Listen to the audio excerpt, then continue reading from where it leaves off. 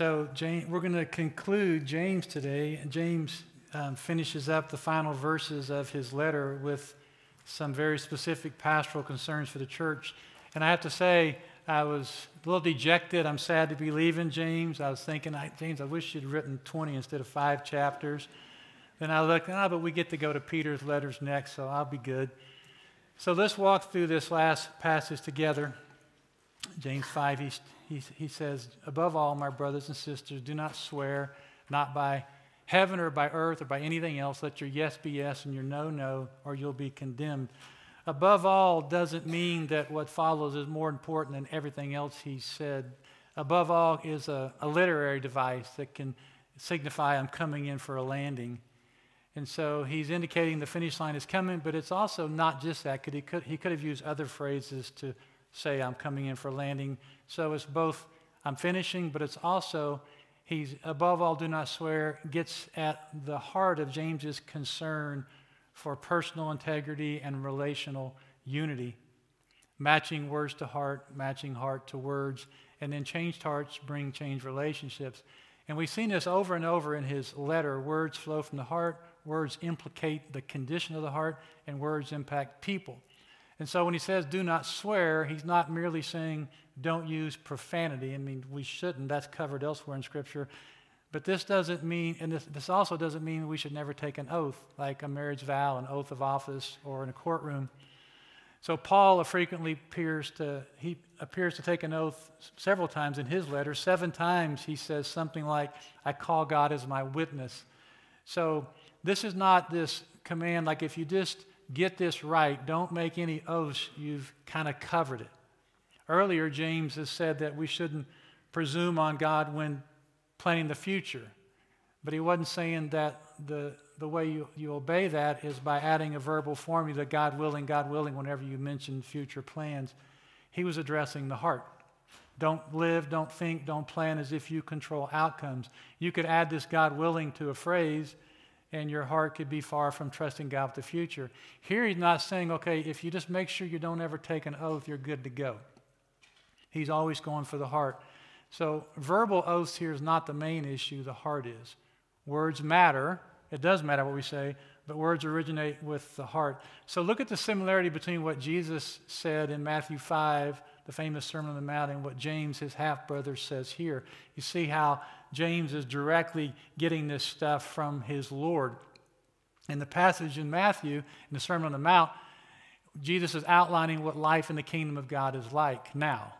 And it's different than what many people thought it was going to be. And over in that sermon, he says something like, you've heard it said, and I say to you. In those instances, he goes from a focus on externals to internals. He's going for the heart. And so James is getting at the same thing here. Our truthfulness should be such a reliable constant that we need no oath to support it. From our transformed hearts should flow transformed lives, words, and actions. And so if you need to say, I swear to God I'm telling the truth, then every time you don't swear, can we assume you're lying, And can you see how bad relationships have become if you have to add qualifiers like this? The condemnation here is not because of adding extra words like, I swear I'm telling the truth. And the solution is, okay, to get at what he's saying here, just make sure you only say yes and no, like a robot, yes, no. The judgment's aimed at the heart and in the context of community unity that James is so passionate about. The lower the trust between us, the more perfect the communication has to be. The higher the trust, the more room there is for mistakes in our words. And this is really important because James has already said that we're never going to be perfect in our words. So if relationships depend on perfection in communication, we're never going to have good relationships. And I think probably what was happening was that trust was low between the people in the church. You can pick this up from his letter because they were not living their lives consistent with the gospel. And they were resorting to using oaths to try and convince each other of the truth of what they were saying. And this is a losing proposition. If trust is low and I don't believe you, how would adding, I swear to God, change things? It just made me think you're more unreliable. But if they were to learn to love and forgive, to have the gospel in here coming out of their mouths, put each other's interests first, they could build the kind of trust that would allow for straightforward communication. You could just... If Jim Lewis says something to me, okay, that's exactly what he means. If he doesn't say it perfectly, it's okay. Because what he's saying, what he means, there's no hidden agenda here. When trust is low, no matter what's said is taken wrong. And then trust goes lower, and then communication gets harder.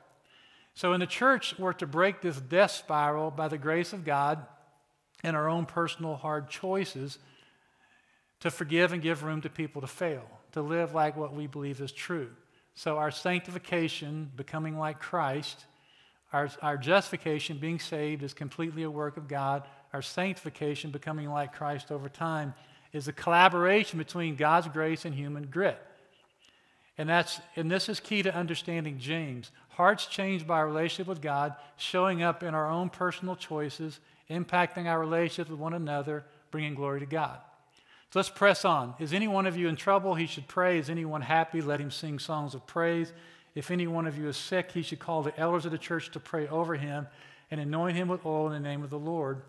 And the prayer offered in faith will make the sick person well. The Lord will raise him up. If he sinned, he'll be forgiven. Therefore, confess your sins to each other and pray for each other that you may be healed. The prayer of a righteous man is powerful and effective. Now, James packed a lot in that paragraph. I started thinking, is he running out of time? Does he run out of paper? I mean, he is just like, boom, boom, boom, getting it in here at the end.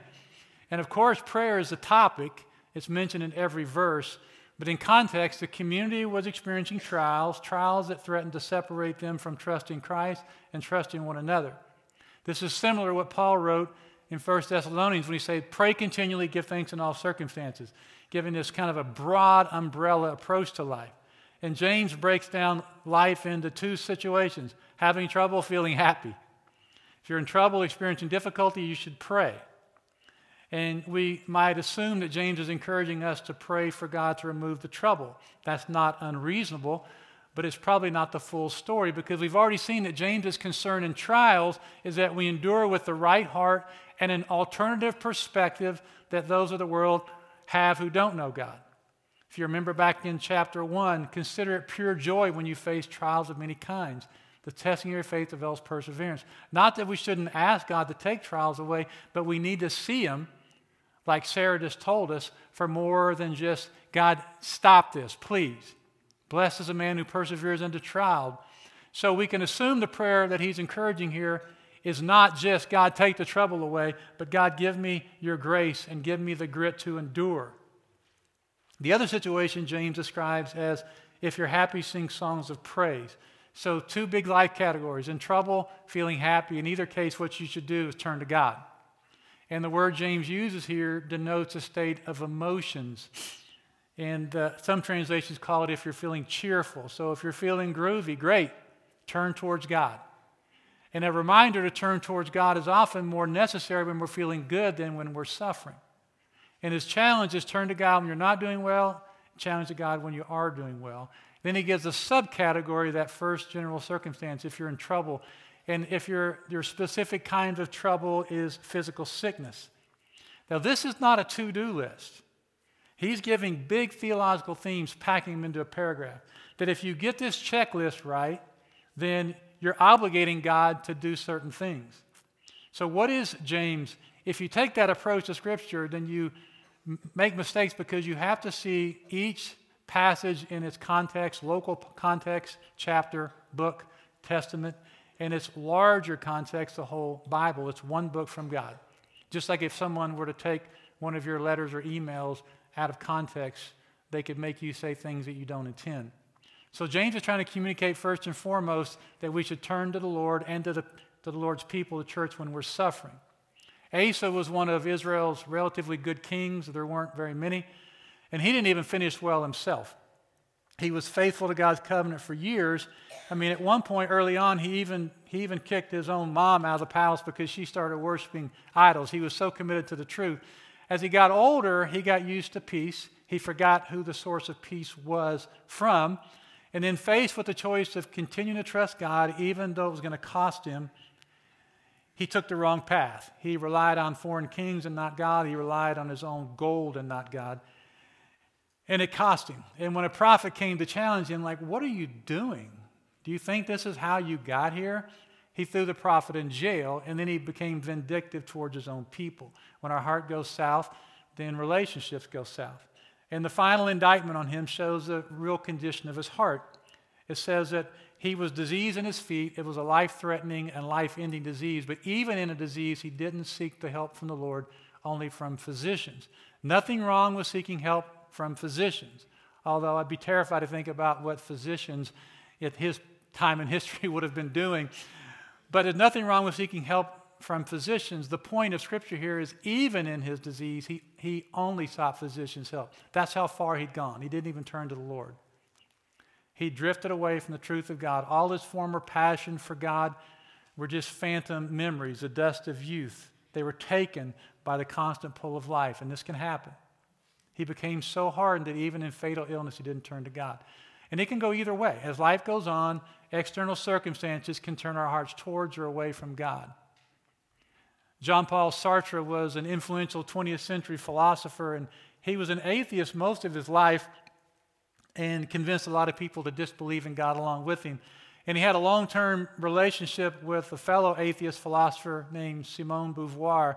At the end of his life, Sartre turned towards Christianity, and his lover, philosopher partner, was infuriated because she felt betrayed by him. How dare he believe in God just because he's facing imminent death? And she remained just so irrational. And she remained, as far as we know, resolute in her own denial of God to the very end. And what happened to Sartre is common. Illness and impending death opening the heart to God. I've seen it happen. What happened to Beauvoir is also common. Hardness unto death. It's been said there are no atheists in foxholes or on deathbeds. That's just simply not true. There are. There are atheists everywhere, and there are believers everywhere. And people can and do choose to turn to God or from God in all of life's circumstances. Now, God does use pain. C.S. Lewis said pain is God's megaphone to rouse a sleeping world, but people can sleep through even a megaphone. And James is advocating for turning towards God and the community of God in our times of trouble. So what about this whole ask the elders to pray and anoint with oil? Well, elders were recognized leaders in a local church. They weren't spiritually special people, but ideally, biblically, they're leaders who had proven to be faithful people. There was evidence that God had called them to their roles and responsibility, and they had an evidence of walk with God.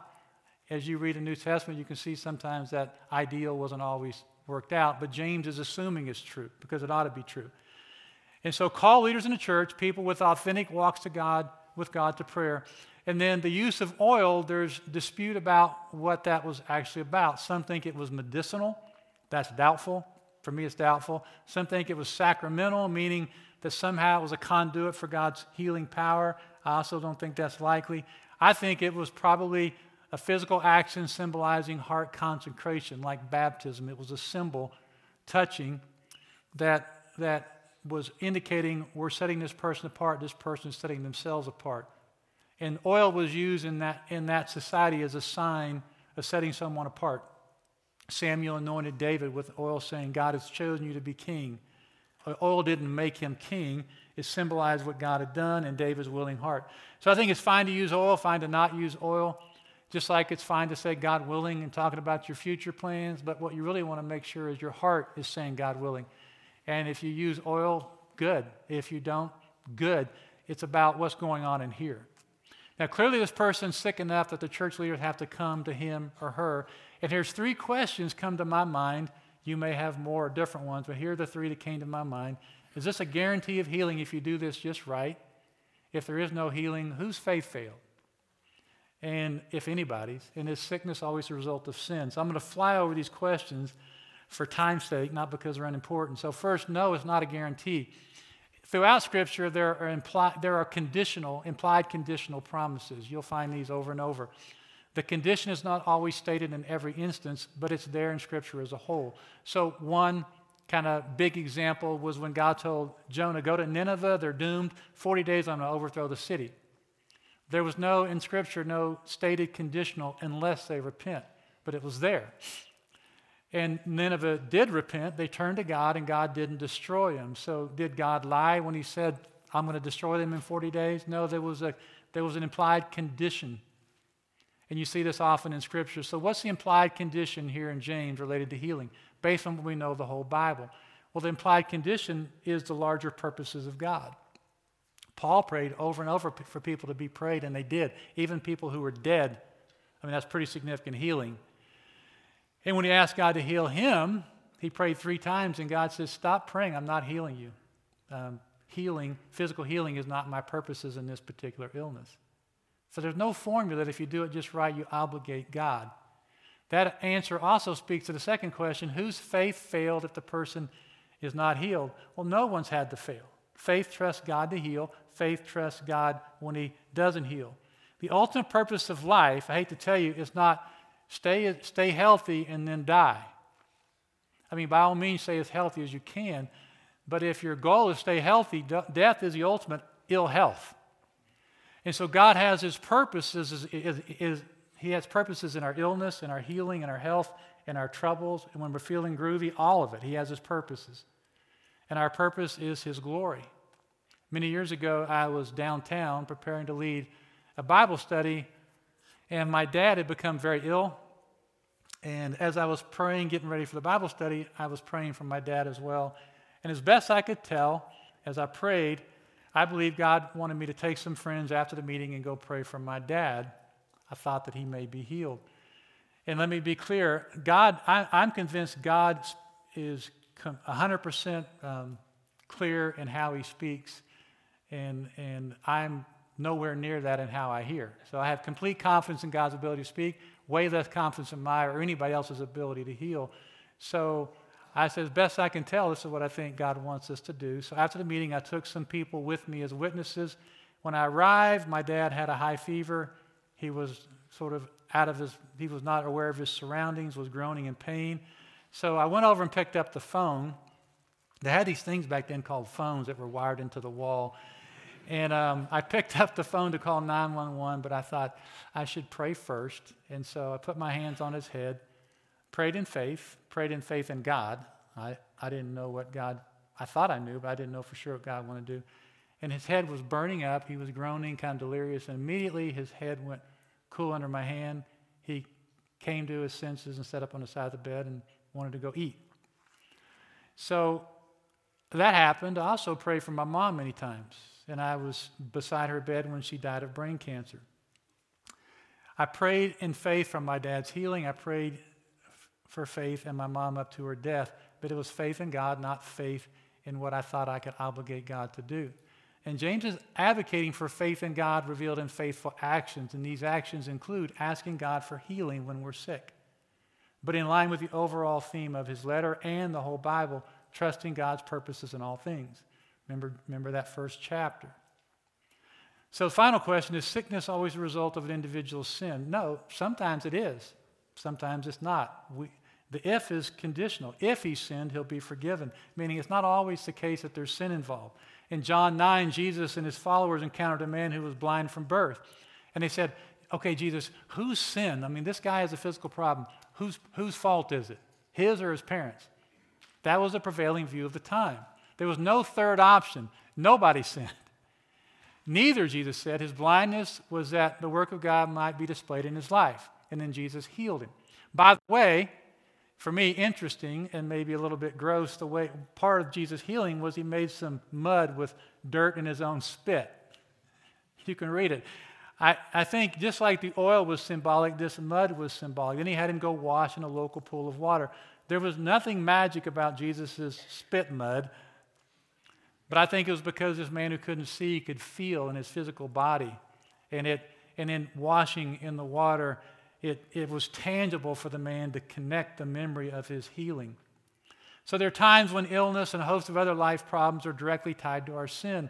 So we need to keep taking advantage of God's offer to us that we repent of our sin. But it's not so simple that every problem is related to a specific sin. When we're sick, we should take appropriate medicine, go to the doctor. We should seek the Lord to see if there's sin to confess. We should ask others to pray for us, perhaps rebuke Satan when appropriate. That's a fully biblical and fully rational approach to life. It's irrational to seek only doctors as if we're only physical bodies. Of course, we're not only bodies, as if there's no God. It's also rational to only pray as if we are only souls and not embodied beings. And finally, it's irrational to not include others in our prayers in trouble as if we're not designed by God for community. A fully biblical, which is always a fully rational approach, pray, get medicine, get medical help when necessary, engage the church. This is who we are. This is who we are as people. Now, Jesus said in John 14:14, you may ask for anything in my name and I'll do it. Because that's pretty straightforward. It looks like if I ask in his name, tack on that word in your name, that I obligate him. In my name was not then and not now a magical incantation. It doesn't obligate God. It's a statement that means if I ask in his name means I'm asking in his authority. I'm asking according to his will.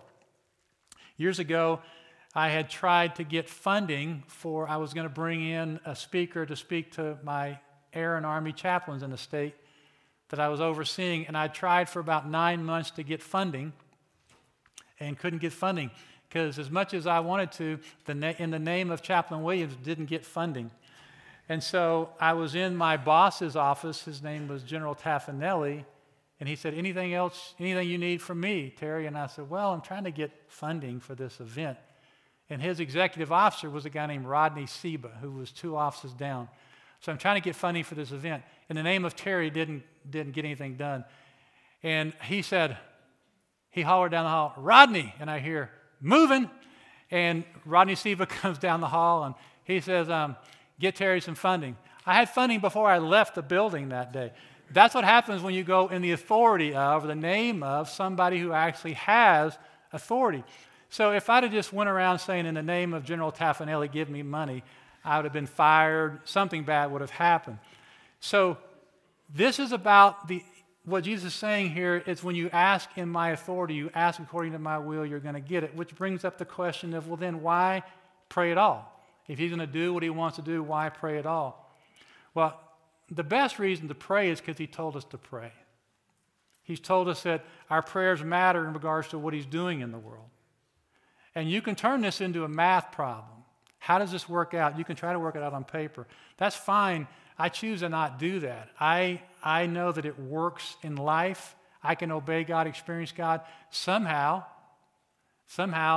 God's will be done and my prayers matter. If you want to not pray until you figure that out, that's fine.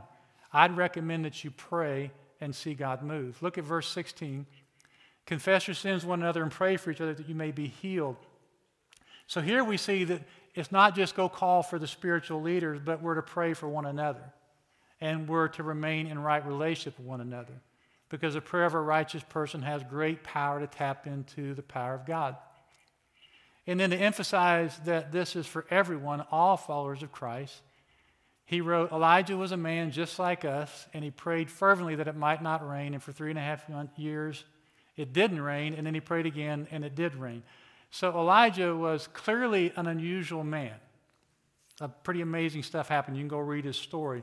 But James is not focusing on his special place in history, but on the fact that he was a human being just like we are. So who is the righteous person, the person who's right with God? Elijah had his ups and downs just like we do. And the challenge as we read Scripture is not just to believe it's true, and it is, but that it's real. And I know that sounds redundant, but sometimes we separate there's true, kind of Bible-y true, and then there's real, my real life. And it's true and it's real out there in your real life. Elijah and you and me, we're the same. You say, no, we're not. Yeah, we are. So now, with many New Testament letters, they end with greetings and a blessing, but James doesn't do that. He ends with a call to action. Of course he does. You have to love James. My brothers, if any one of you should wander from the truth and someone should bring him back, remember this, whoever turns a sinner from the error of his way will save him from death and cover a multitude of sins. And the sins that are being covered are the ones being turned back from walking away from God. If you go out and help people walk back or walk into the truth of God, then you're saving them from eternal death and from sins. You're not saving them. Jesus is, the gospel is, the truth is. And so James is challenging his readers, us, to do what he's been doing in this letter. Call others to live in the truth. And truth, we know for James, is not just content, but is conduct. And so to wander from the truth is not just to leave biblical beliefs, but also to leave biblical behaviors. And so true to form, James ends with a call to action on behalf of others. Truth applied in community. Do what the gospel requires of you and call others to the same. Do what you can do to turn people onto the path of truth. This last Friday, Brett Lentz, who coaches baseball and teaches at Circle High, invited me to come speak to the Fellowship Christian Athlete Group that meets there during the day. And it's in Towanda. And as I was driving into Towanda, I hadn't been there in many years, he invited me months ago, but I'd forgotten that the first time I ever spoke in public was at this little church in Towanda. I pulled over and took a picture of it. It was terrible. It was like a 20-point sermon. I just wore those people out. And then I spoke at that high school. It was the first time I'd spoken to students. And so it was kind of a walk down memory lane. And their focus for the year has been, what's your message? And I talked about how your life message is going to show up in the hearts and lives of other people. If you had a sign, if a sign were self-aware, if you had a sentient sign, it'd be terrible. But if you did, it wouldn't be saying, I wonder how good I look. I wonder if people think I'm a smart, funny, cool sign. I wonder if they like my message. The purpose of a sign is to point to what it signifies, something greater than itself. That's what the sign wants to do. And our life message is not about our own legacy, what others think of us, but are others actually more closely aligning their lives with the reality of Christ as a result of their interactions with us. And so James is calling his readers to step up and join him in calling others to lives that align with the gospel. Our life message is what we communicate, the words we use. He talked about that in his letter, what we demonstrate, and then what we duplicate, that other people's lives are being changed.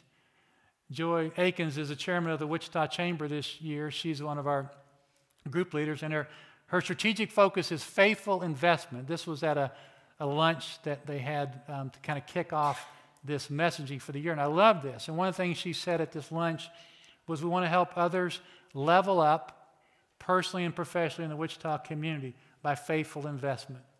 And that's what James is concluding with. Each of us taking responsibility to help others level up spiritually, personally, to move into the truth, to get off that destructive path.